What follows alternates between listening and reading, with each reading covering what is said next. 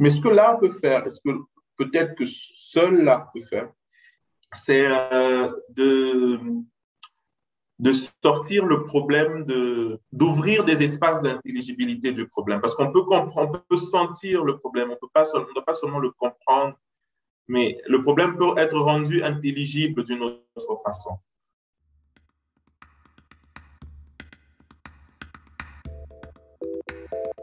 Bienvenue à Urban Limitrophe, un podcast basé à Toronto qui met en lumière les diverses initiatives qui se déroulent dans les villes à travers l'Afrique et le soutien de la diaspora africaine pour apporter des solutions créatives afin de créer des espaces urbains dynamiques et bâtir des meilleures villes dans l'ensemble.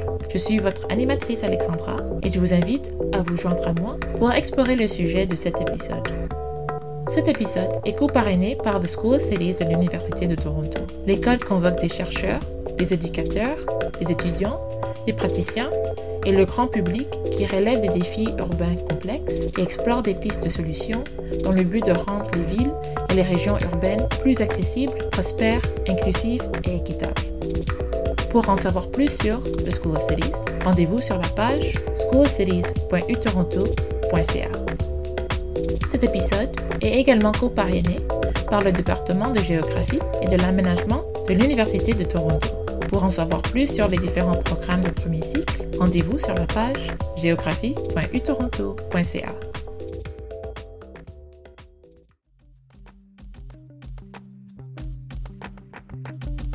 En 2019, je me suis rendue à Lubumbashi et ceci m'a ouvert les yeux sur un autre monde. Ce voyage a servi de catalyseur pour ce podcast. Pendant mon séjour, j'ai découvert une ville dynamique et expressive sur le plan artistique, avec en plein centre-ville le marché artisanal de bijoux et d'objets d'art en cuivre, malachite et autres matériaux locaux. Mais aussi une exhibition en plein air de divers talents artistiques à travers les déventures colorées et peints à la main des boutiques et des enseignes des magasins. Il s'avère que Lubumbashi fut désigné en 2015 par l'UNESCO comme étant la ville créative d'artisanat et des arts populaires en République démocratique du Congo. Ainsi, en novembre 2021, j'ai eu le plaisir de parler avec M. Patrick Mudekereza, le directeur général du Centre d'art Waza, par rapport à la créativité des Luchois, du rôle de l'art public dans la ville et ce qui fait de Lubumbashi une ville créative. Découvrons ce qu'il a à dire. Je m'appelle Patrick Mudekereza, je dirige le Centre d'art Waza. J'ai une pratique d'écriture et aussi de commissariat d'exposition. Voilà, j'ai fait des études d'histoire de l'art et donc je navigue entre le monde de l'écriture et le monde des arts visuels, on va dire. Voilà, mais le centre d'art que je dirige est pluridisciplinaire, donc on n'a pas de limite sur les disciplines que nous accompagnons. On s'intéresse spécifiquement à des pratiques expérimentales, mais quelle que soit la discipline. D'accord. Est-ce que vous pouvez me dire qu'est-ce qui vous a inspiré à créer ce centre?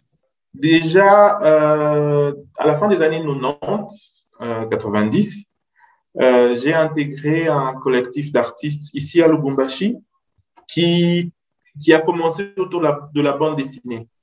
Et c'était assez surprenant de voir comment la bande dessinée pouvait fédérer à la fois des gens qui ont une passion pour l'écriture, qui faisaient un travail de scénariste, les dessinateurs eux-mêmes, mais aussi d'autres personnes qui avaient envie de participer dans des échanges, des discussions. Donc finalement, le collectif est devenu très vaste. Il s'est structuré en plusieurs branches. Il y a eu et après, on a trouvé que le médium qui marchait le mieux pour ce collectif, c'était la vidéo. Donc, on a commencé à faire ce qu'on appelait à l'époque les poèmes filmés. En fait, c'est du video art, hein. C'est de l'art vidéo, mais on connaissait pas le mot, donc on appelait ça poèmes filmés. Et des films d'animation qu'on appelait dessins animés, non animés. Donc, c'était un collectif très expérimental, mais en même temps assez qui faisait profil bas, qui ne faisait pas beaucoup de choses, qui n'avait pas beaucoup de prétentions, et donc pas de prétentions professionnelles non plus. On était adolescents à l'époque. Et puis, j'ai eu pendant 7 ans un poste à l'Institut français de Lubumbashi, donc ça s'appelle la Halle de l'Étoile. Et donc, dans ce centre culturel de la coopération française, j'ai un peu appris le métier au niveau professionnel. Donc, monter des dossiers, gérer des projets, monter une exposition, travailler avec les artistes. Et donc, à l'époque, c'était le seul centre qui faisait une programmation culturelle dans la ville. Donc, en même temps, c'est un excellent réseau professionnel qu'on s'est constitué là-bas. Et puis, en 2010, voilà, je pense qu'avec les changements de direction à la tête du centre, il y a des visions qui changeaient. Et je pense qu'en grandissant, on se rend compte qu'un centre de coopération a ses limites et qu'on a envie de développer quelque chose de différent. Donc, avec quelques amis, nous nous sommes plutôt rabattus sur cette maison où on se trouve maintenant, le centre d'art. Mais en fait, ce n'était pas planifié comme tel. L'idée était, avec les amis, d'avoir une maison où on pouvait partager un lieu de vie qui soit aussi un lieu généreux où on peut accueillir des artistes, faire des petits concerts de temps en temps le week-end. Donc, au départ, l'idée était vraiment de mettre ensemble un lieu de vie et nos activités artistiques. Mais évidemment, les activités artistiques ont commencé à prendre le dessus jusqu'à ce que on a tous été mis à la porte presque indirectement. Donc, j'ai été le dernier à sortir d'ici et transformer ma chambre est maintenant une bibliothèque. Donc, voilà, le centre, mais en fait, ce qu'on essaie de maintenir jusqu'aujourd'hui, le fait que le centre ce n'est pas un centre froid où on vient polisser, c'est un lieu de vie. Donc, il y a des gens qui viennent, ils n'ont pas besoin de dire qu'est-ce qu'ils viennent y faire. Ils sont chez eux. À partir du moment où ils se revendiquent comme artistes.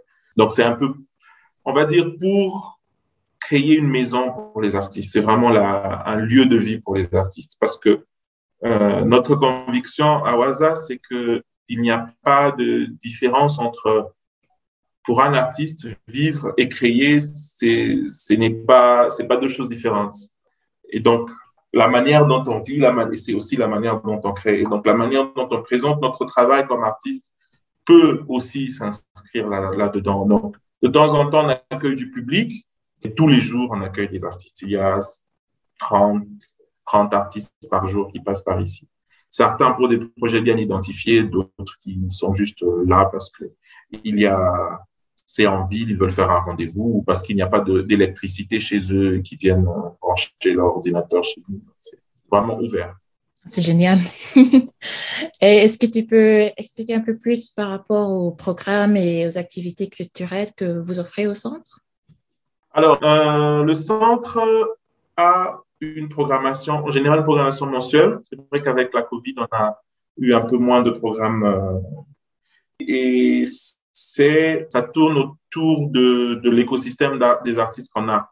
Donc, ce sont des expositions, ce sont des lectures publiques, parfois des spectacles aussi. Il faut dire qu'on a... Et après, nous avons commencé à réfléchir sur comment structurer notre programmation.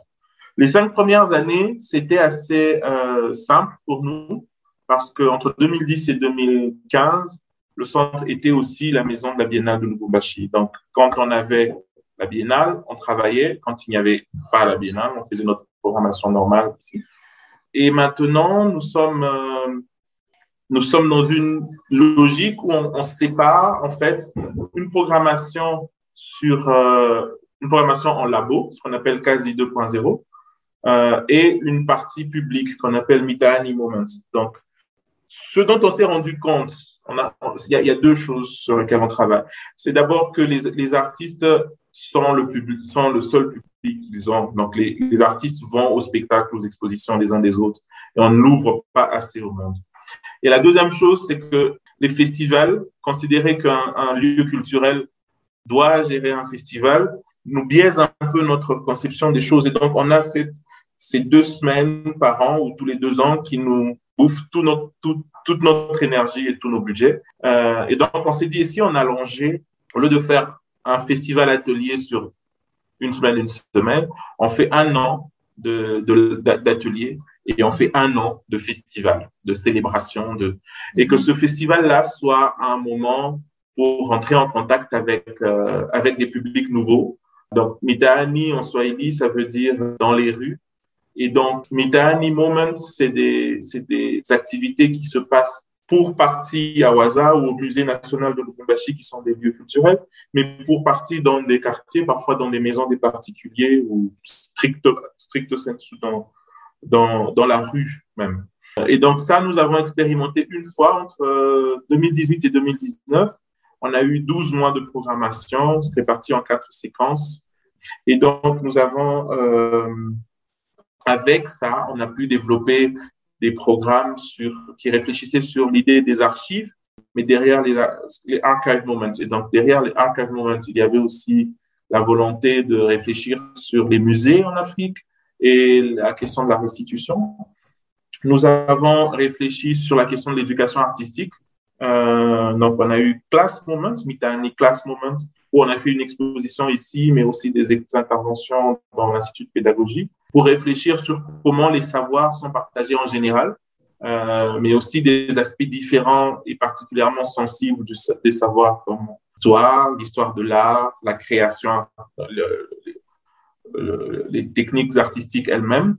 Donc, nous avons eu Et après, on a eu Digital Moments pour travailler sur les arts numériques et Mitani Mapping Moments, c'était une cartographie des dynamiques sociales à l'intérieur de la ville, ici à Lubumbashi.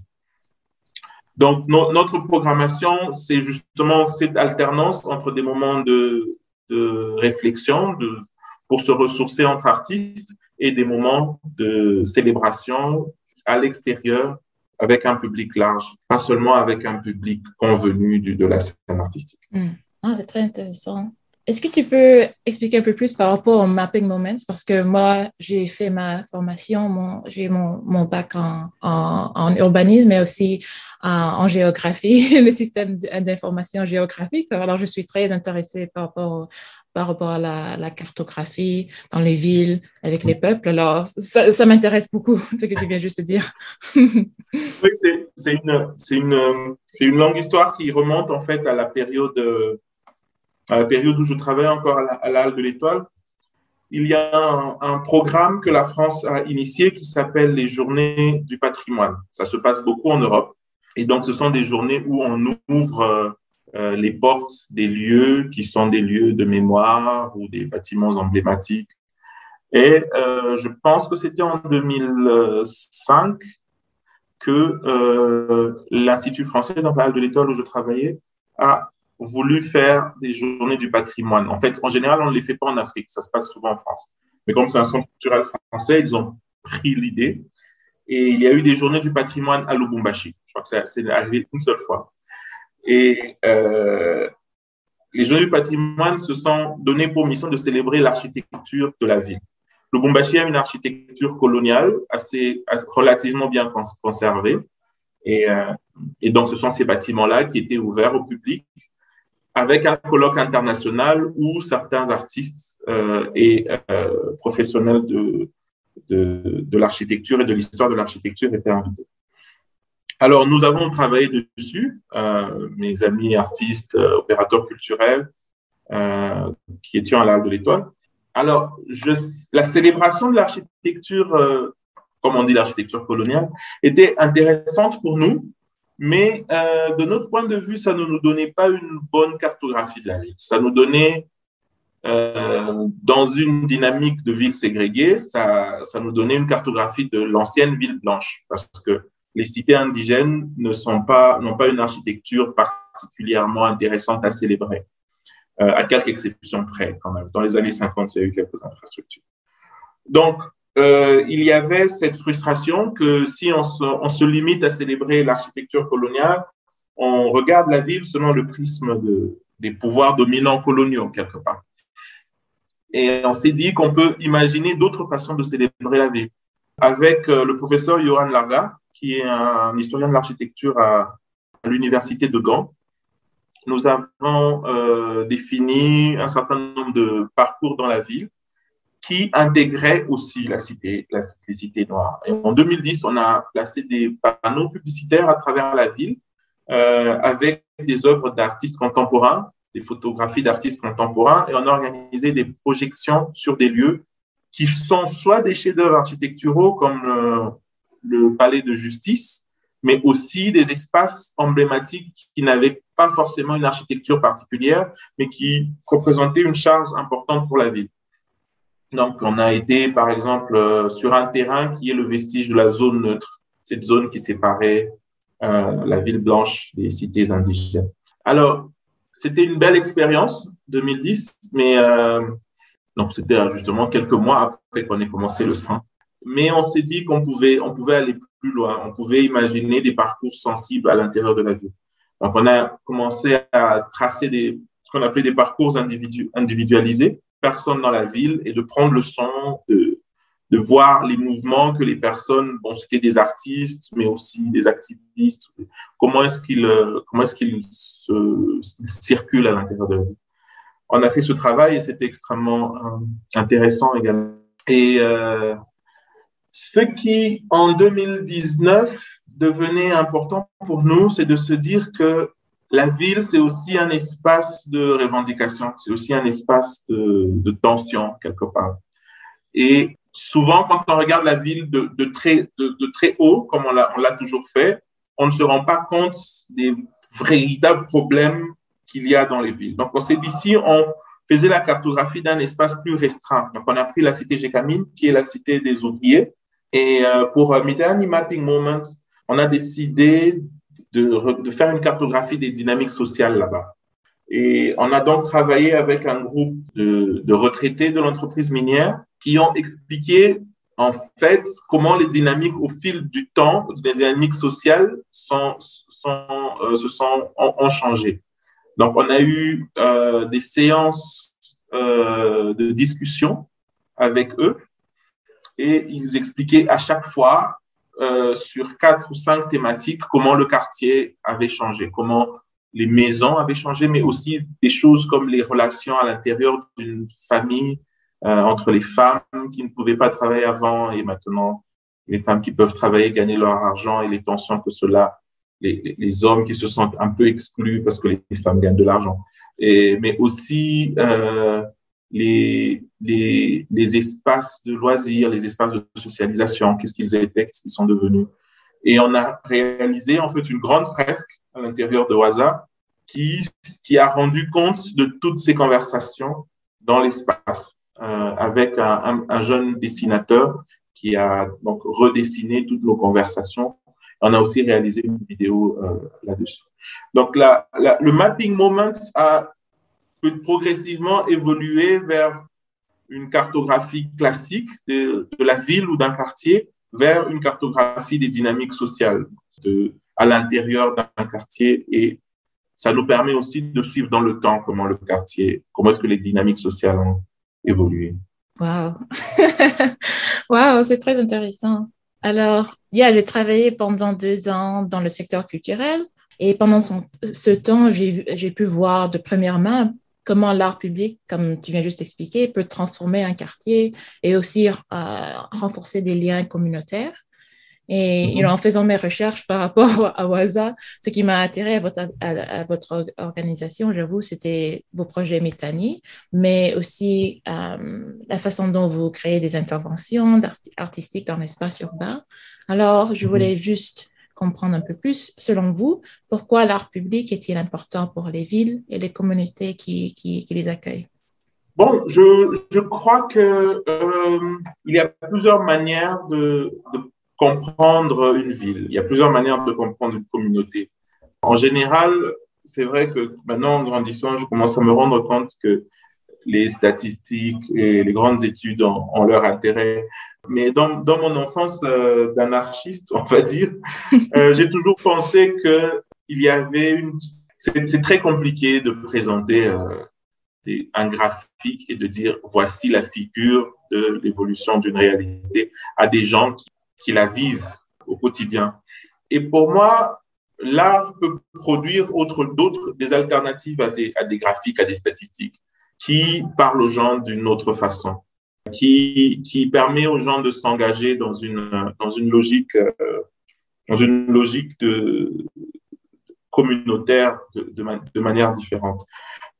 C'est vrai, on pourrait discuter, je sais qu'il y a beaucoup de débats sur est-ce que l'art doit être utile ou est-ce que l'art se suffit à lui-même. Je pense que ce n'est pas ce n'est pas, en fait, il n'y a pas un artiste il n'y a pas un artiste, l'artiste n'est pas un humanitaire, l'artiste ne vient pas résoudre les problèmes d'une communauté. Ça me paraît assez évident. Chaque fois d'ailleurs, les rares fois où des artistes essaient de le faire, ils s'en prennent plein la gueule. Nous-mêmes, d'ailleurs, dans un de nos projets, on a eu des problèmes de ce genre où, quand vous venez comme des solutions aux problèmes, voilà, vous n'avez pas de solution parce qu'il faut beaucoup d'argent, il faut des interventions publiques plus effectives. Mais ce que l'art peut faire, est-ce que peut-être que seul l'art peut faire, c'est de sortir le problème, d'ouvrir des espaces d'intelligibilité du problème. Parce qu'on peut comprendre, on peut sentir le problème, on ne doit pas seulement le comprendre, mais le problème peut être rendu intelligible d'une autre façon. Donc, l'art pose des questions de toutes les façons. Et donc, en posant des questions, on peut ramener le problème à quelque chose, à une autre réalité. Et ça ne va peut-être pas le résoudre, mais ça permet peut-être de mobiliser les énergies à des endroits où on pouvait se sentir pincé. Je vais donner l'exemple de ce travail avec les anciens ouvriers. Donc, le problème qu'on a eu avec eux, c'est que quand on est arrivé, on est venu avec des Sud-Africains. Donc, c'était un projet d'échange avec l'Afrique du Sud. Et quand on les a tous rassemblés dans le hall, ils se sont dit, c'est la Banque mondiale, parce qu'ils ont été virés de l'entreprise dans un programme de la Banque mondiale qui a financé leur départ de l'entreprise de manière injuste. Ils n'ont pas eu les rétributions qu'ils devraient avoir. Donc, eux se sont dit, la Banque mondiale vient nous payer. Et donc, quand ils sont entrés, ils se sont dit, mais vous allez nous payer quand et combien? Donc, nous, on venait, on disait, on n'a pas d'argent. Yeah. Nous, on va faire une œuvre d'art là, dans l'espace là, où on va travailler avec vous et discuter. Évidemment, les 3/4 des gens étaient fâchés. Mm-hmm. Mais le quart qui est resté, c'était intéressant de parler avec eux. Et donc, on peut être très maladroit comme artiste parce qu'il faut aussi se rendre compte qu'on n'est pas formé, on n'a pas les outils pour parler aux communautés comme artiste. À la base, hein, on peut avoir des sensibilités mais voilà, c'est en général pas nos compétences premières. Mais 2 ans après, 3 ans après, quand on a créé une relation avec ces gens et quand on arrive à présenter leurs propres problèmes sur la place publique, on a fait une grande bannière et on a invité des autorités et eux-mêmes comme guides pour essayer de décrypter ces interventions artistiques sur l'espace public. Il y avait une espèce de fierté qui renverse la démarche de plaidoyer. Le plaidoyer, c'est moi, je me sens faible, vulnérable, et je viens vers toi et je te demande de m'aider. Mais avec la communauté qui guide les autorités, il y a une espèce de fierté. Ça devient, en gros, moi qui te dis, qui t'oriente sur ce que tu dois comprendre de mon problème. Il y a cette forme de renversement de rôle que je trouvais extrêmement puissant, en fait. Et finalement, voilà, le problème n'est toujours pas résolu. Hein, ils sont toujours là, ils répondent toujours autant. Oui. Mais que ces moments d'échange ont été utiles, que ces moments de discussion. Peut-être qu'il y a des choses que les gens ont comprises qu'ils n'avaient pas comprises avant. Oui. Et je pense que voilà, il faut comprendre que parfois on comprend en touchant quelque chose, parfois on comprend en écoutant une chanson, parfois on comprend. Je pense qu'on a souvent réduit nos facultés cognitives à une démarche cérébrale, mais je pense que quand on regarde les animaux, on se rend compte qu'il y a plusieurs façons d'accéder au savoir et que la sensibilité et les savoirs, c'est la même chose quelque part. Il y a des passerelles entre les deux. Et là, en étant éminemment fort sur la sensibilité, devient un outil pour faire circuler des savoirs. Ce qui m'a aussi intéressé par rapport au Waza, c'était que c'était un centre où vous travaillez avec d'autres artistes pour améliorer leur pardon, j'oublie le mot en français, mais their craft, leur art, leur donner les outils pour qu'ils fassent d'autres œuvres. Alors, je voulais comprendre un peu plus. C'est quoi ce projet Wazawazi que vous avez? C'est ça, quasi 2.0, c'est ça? Yeah. Oui. Et je voulais apprendre un peu plus par rapport à ce projet et aussi comprendre, selon vous, pourquoi est-il important d'avoir un centre d'art à Lubumbashi? Alors, je pense que, comme je le disais au début, on est très inspiré des démarches des collectifs d'artistes. Donc, quand on parle de Wazawazi, ça veut dire Waza ouvert. Et quasi 2.0, quasi, ça veut dire le travail salarié. Et en fait, notre analyse, c'est que les industries ont créé, notre constat, c'est que les industries ont créé une forme de dépendance hiérarchique comme ça. Il faut attendre que le chef donne une instruction pour que tout le monde, à la base, l'exécute sans vraiment réfléchir. Et on appelle ça, voilà, on appelle toujours quasi. Et donc, on s'attend à un salaire, non pas parce qu'on a fait un travail pertinent, mais parce qu'on a bien obéi aux ordres hiérarchiques.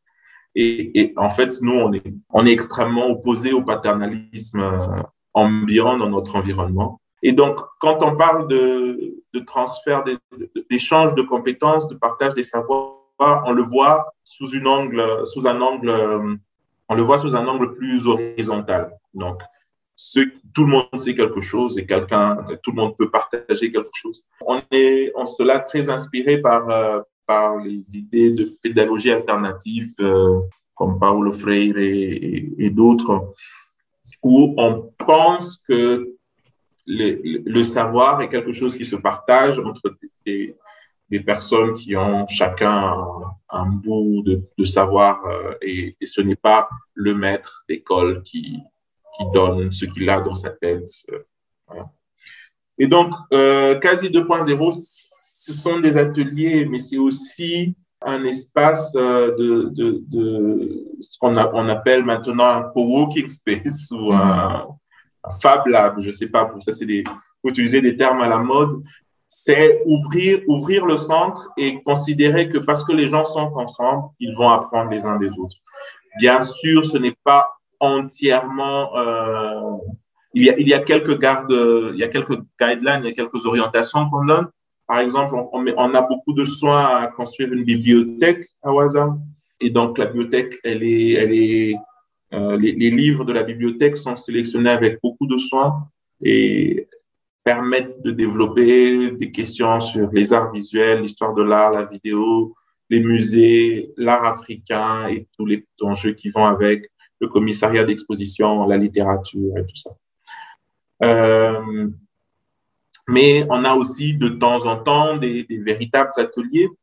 D'ailleurs, là, ce mois-ci, on va commencer pour les 14 prochains mois un programme d'accompagnement de commissaires d'exposition. Donc, il y a une vingtaine de commissaires d'exposition qui vont être accompagnés. Donc là, on aura du coaching aussi avec des commissaires étrangers.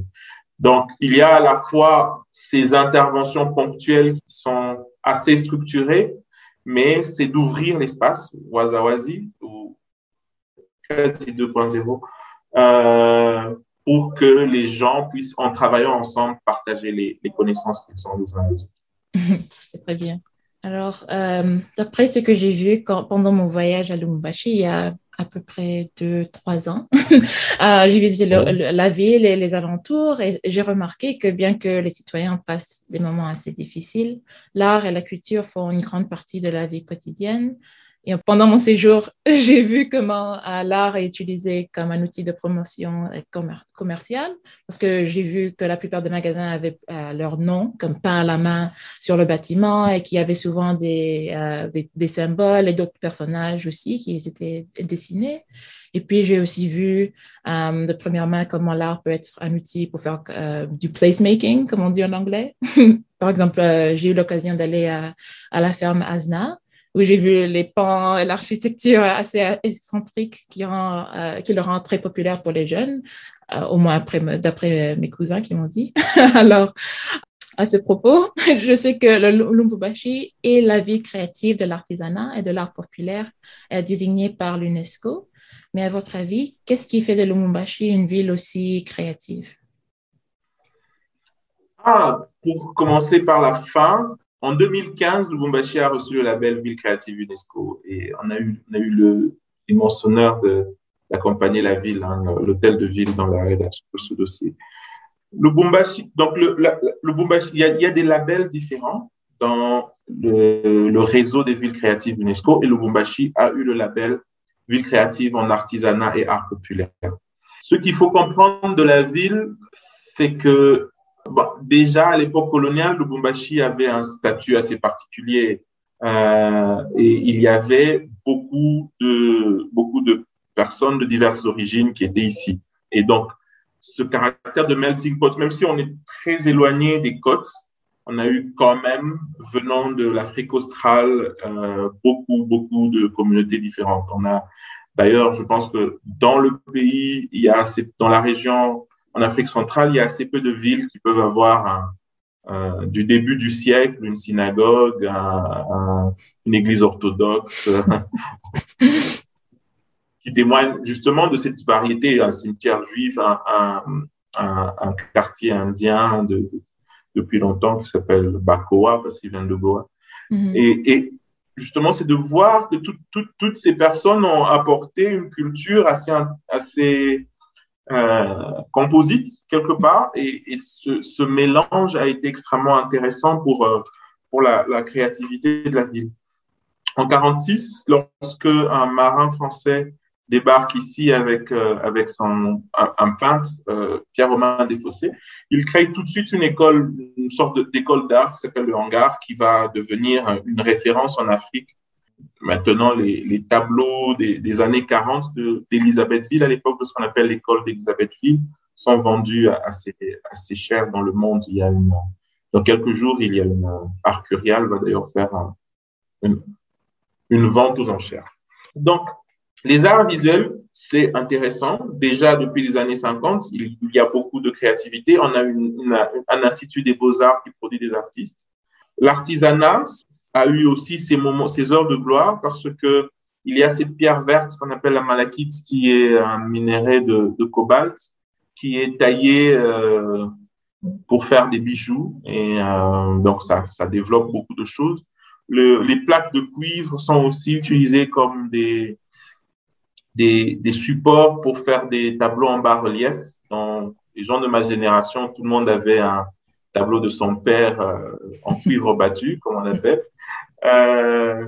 Un peu moins maintenant, mais c'est toute une technique avec différents pigments qui sont utilisés pour ça.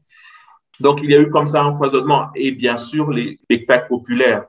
Le théâtre de la ville, qui est maintenant le siège du Parlement, a été un des premiers grands théâtres dans la région. Et donc, les spectacles populaires financés avec beaucoup de sponsoring des privés, parce que comme on est une ville minière, il y a quand même beaucoup d'argent privé des entreprises qui ont aidé. D'ailleurs, le théâtre de la ville a été construit par les entreprises minières et le chemin de fer.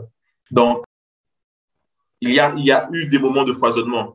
Enfin, mais peut-être en étant dedans, je considère que ce n'est pas que des moments de foisonnement, il y a eu beaucoup de moments de latence comme ça. Mais donc, les années 50, c'était des moments importants. Les années 70, les années 70, c'était des moments intéressants également parce que l'université de Lubumbashi accueille tous les étudiants et leurs enseignants en sciences humaines du pays et beaucoup d'étrangers aussi. Et donc, on avait ici, par exemple, à Lubumbashi, Valentin Yves Mudimbe, qui donnait cours, Georges Ngal, Johannes Fabian, donc en anthropologie, en philosophie, en littérature, en tout cas des sommités qui sont maintenant des références mondiales sur les African Studies habitées à Lubumbashi, avec des collaborations intéressantes avec le milieu du théâtre populaire, notamment Moufankolo, par exemple, l'icône de théâtre populaire qui est décédé l'année dernière, mais aussi avec des peintures populaires, donc tout le mouvement des peintres populaires congolais qui est maintenant très connu, a commencé dans cette période-là ici à Lubumbashi, donc avec une exposition en 1978 ici. Donc, Lubumbashi a une histoire très riche. Et Lubumbashi, aujourd'hui, bien sûr, on reste une ville universitaire, une ville relativement jeune. Lubumbashi, avec la musique, avec la bande dessinée, maintenant avec quelques artistes contemporains qui font une carrière internationale, on reste, je pense, une ville qui peut revendiquer ce statut de ville créative. Mais ce qu'il faut dire, malheureusement, c'est que les ressources pour développer cette créativité-là n'existent pas. Il faut les inventer. Parce que, en l'absence d'une politique publique de financement de la culture, c'est très difficile de structurer un secteur comme ça. C'est très difficile de créer des filières, une économie autour de ça. Donc, les acteurs culturels dépendent entièrement de subventions. Donc, il y a besoin d'un relais entre les artistes et les possibilités de subventions qui sont en général à l'étranger. Il y a besoin de formation parce qu'on n'a pas de formation de niveau académique dans les arts. Et donc, c'est extrêmement difficile de trouver de l'argent ou de trouver des formations. Mais c'est aussi important de ne pas rester isolé, d'être dans un environnement où on peut s'épanouir. Et donc, pour toutes ces raisons-là, je pense que le Centre d'Art a sa raison d'être aux côtés d'autres espaces de coopération, d'autres espaces liés aux églises. Voilà, je pense que pendant plusieurs années, on s'est beaucoup considéré comme notre spécificité comme centre non religieux et non lié à la coopération. Déjà, on ne dépend pas de l'État. Donc, on avait vraiment le seul espace vraiment indépendant. Maintenant, il y en a quelques-uns en plus de nous, certains qui sont nés de cette dynamique. Et donc, on est assez entourés, voilà, aussi peut-être avec la concurrence qui nous pousse à faire mieux. Voilà, donc Lubumbashi, je crois que Lubumbashi est une ville créative et cette créativité est l'œuvre de la société civile et des individus. Un peu moins l'œuvre de l'État lui-même en ce moment. Mais donc, on a besoin de ce genre d'espace pour créer des programmes un peu plus solides que simplement des projets isolés. D'accord. Et tu as déjà commencé à répondre à mon prochaine question, mais je vais quand même le demander parce qu'en tant qu'urbaniste, ça m'intéresse beaucoup. Alors, est-ce que tu peux expliquer un peu plus par rapport au soutien? Quel genre de soutien, comme tu avais dit, comme des politiques ou des partenariats que les villes devraient offrir des organismes comme la vôtre pour appuyer la créativité des citoyens et pour aider à établir des autres centres culturels? Bon, le soutien que nous avons déjà, parce que je pense que la rhétorique de dire qu'on n'a rien de notre État est très fréquent et je pense qu'il faut le nuancer un peu. Ce qui est important, c'est que l'État reconnaît la possibilité de s'organiser. On a une loi associative assez incitative. On peut se mettre en association, on peut ouvrir un centre et le faire enregistrer légalement. Ça a l'air d'être évident quand on parle d'un pays de vieille démocratie, mais il y a des pays en Afrique où ce n'est pas simple. Par exemple, voilà. Je n'ai par exemple pas connaissance en Libye sous Kadhafi ou depuis, je n'ai jamais entendu parler d'un centre indépendant, par exemple. Dans certains autres pays, c'est aussi très compliqué d'avoir les documents pour exister légalement. Donc déjà, nous avons cette possibilité d'être une entité légalement reconnue qui existe, qui peut acter comme personne morale. Au-delà de ça, je pense que l'État devrait mettre du sien parce qu'aujourd'hui, la culture est entièrement financée par les autorités, la coopération étrangère. Un centre comme le nôtre, notre budget est couvert à plus de 90% par des subventions qui viennent d'Europe, principalement, un peu des États-Unis maintenant. Donc, ce n'est pas normal parce que je crois que la culture est un espace de souveraineté. À partir du moment où nous recevons de l'argent de l'Europe, nous essayerons de plaire à des instances européennes ou nord-américaines.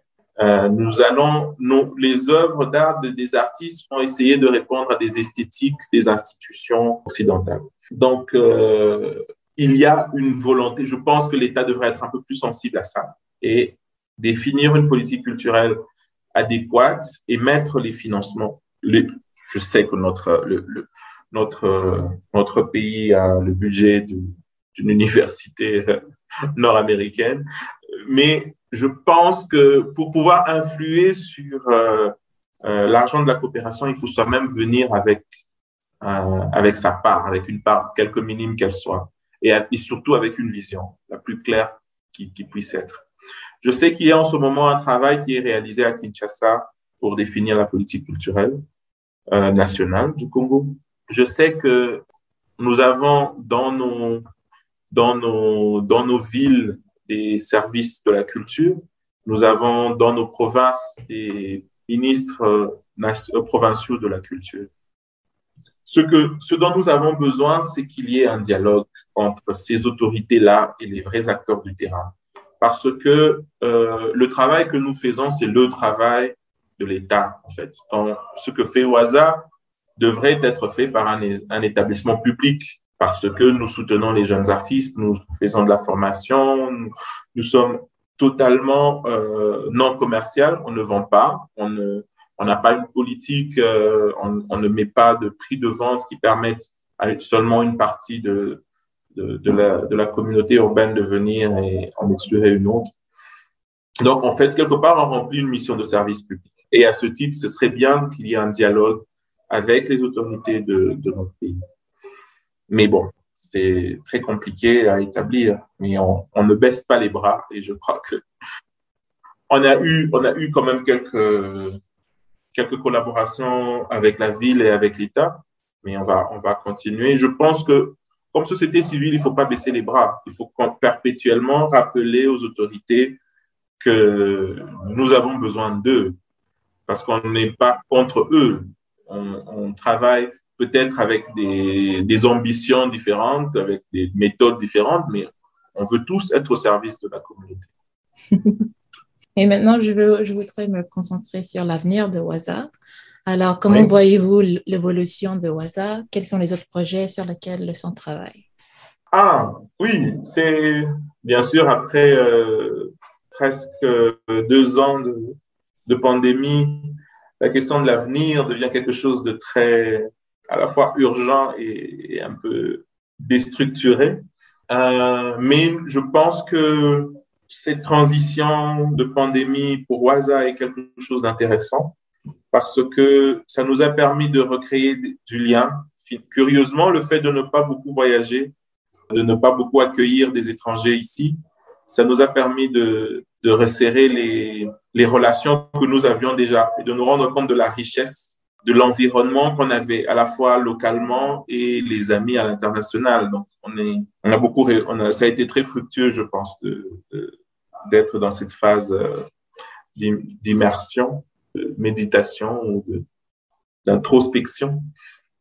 On a fermé le centre pendant plusieurs mois, on travaille depuis la maison, mais voilà, des réunions Zoom comme ça avec l'avenir de OASA, enfin, l'avenir proche de OASA, c'est principalement 2 choses. Donc, le projet dont je viens de parler, Kirata, où on voudrait se réapproprier cette fonction de curateur que nous avons, à mon sens, très longtemps laissée aux étrangers, parce que ce qu'on appelle les curateurs, les commissaires d'exposition, c'est en fait des figures qui viennent d'ailleurs, qui passent 3 jours dans une ville pour sélectionner les artistes, de préférence en feuilletant un catalogue de l'exposition précédente sur le Congo en Europe, pour construire l'exposition suivante. Donc, il n'y a pas un travail sur place, un travail de fond qui est fait pour comprendre le travail des artistes selon leur propre contexte, avec leurs propres mots. Et donc, on s'est rendu compte que nous avions commis l'erreur, ma génération à moi,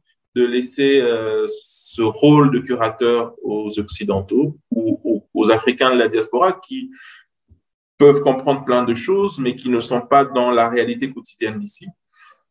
Donc, on a envie de former des jeunes curateurs sur place et de leur donner les outils à la fois critiques, à la fois techniques.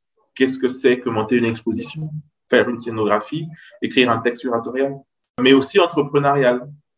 D'où vient l'argent? Comment on le gère? comment on passe d'une exposition à une autre sans mourir de faim.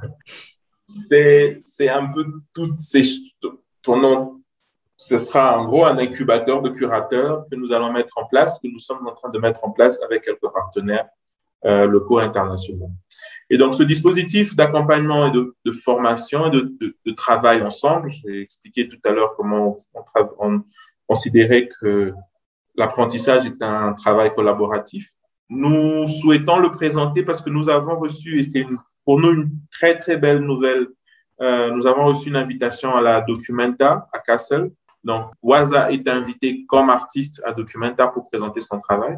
Et donc, nous allons présenter ce dispositif-là avec tous les problèmes d'analyse et tous les balbutiements de début de réponse que nous aurons entre maintenant et juin. Et en fait, cette visibilité que nous souhaitons avoir là-bas, nous voulons l'utiliser pour un cycle Mitaani que nous allons commencer en septembre ici et faire 12 mois de Mitaani avec une série de une programmation entre 2022 et 2023. D'un point de vue de la structure, ce dont nous nous rendons compte, c'est que l'espace que nous avons était très intéressant pour nous quand on commençait, mais il répond un peu moins à nos ambitions aujourd'hui.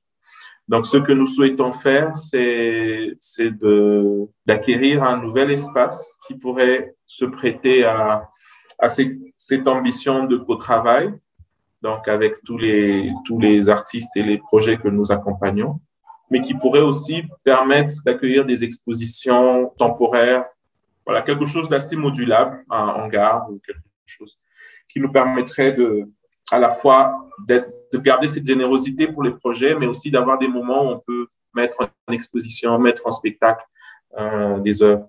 On pense qu'une friche industrielle serait plus adaptée qu'un théâtre ou un musée pour continuer cette exploration des pratiques culturelles dans notre environnement.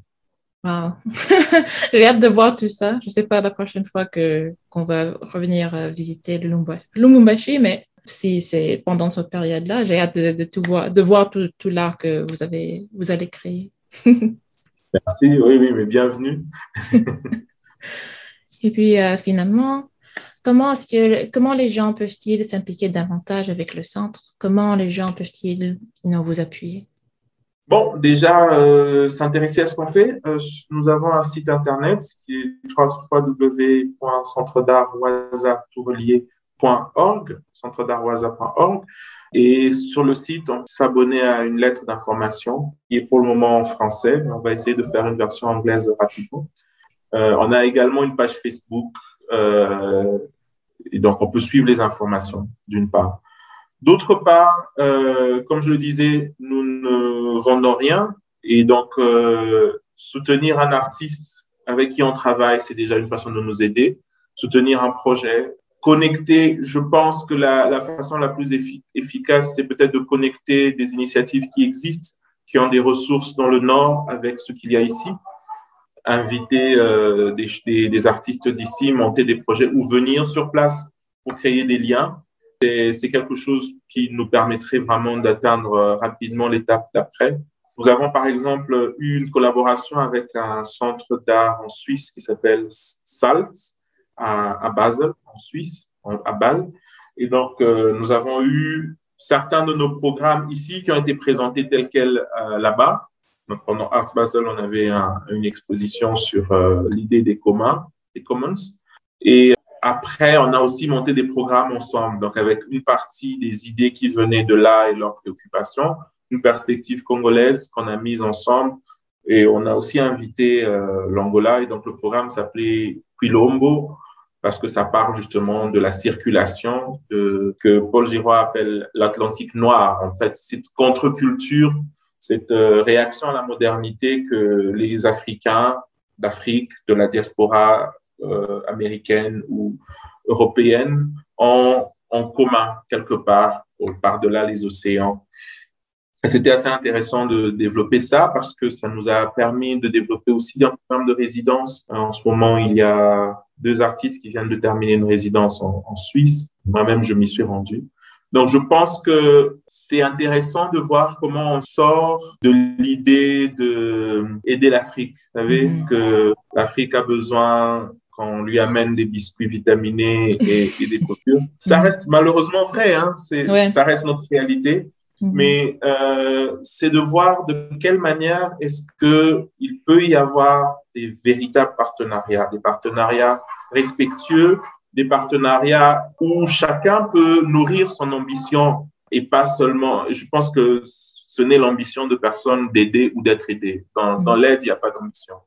Et parfois, et souvent, dans l'aide, il n'y a pas forcément du respect. Donc, pour nous, ce qui nous importe, c'est vraiment comment on peut être dans une dynamique, que ce soit sur un projet de recherche, que ce soit sur un programme artistique, que ce soit sur un programme même social, à proprement parler, ou même économique, de réfléchir, parce que justement, notre projet sur les biens communs, c'était justement de se dire qu'on peut développer une économie solidaire dans notre environnement ou dans nos communautés digitales qui se mettent en place maintenant.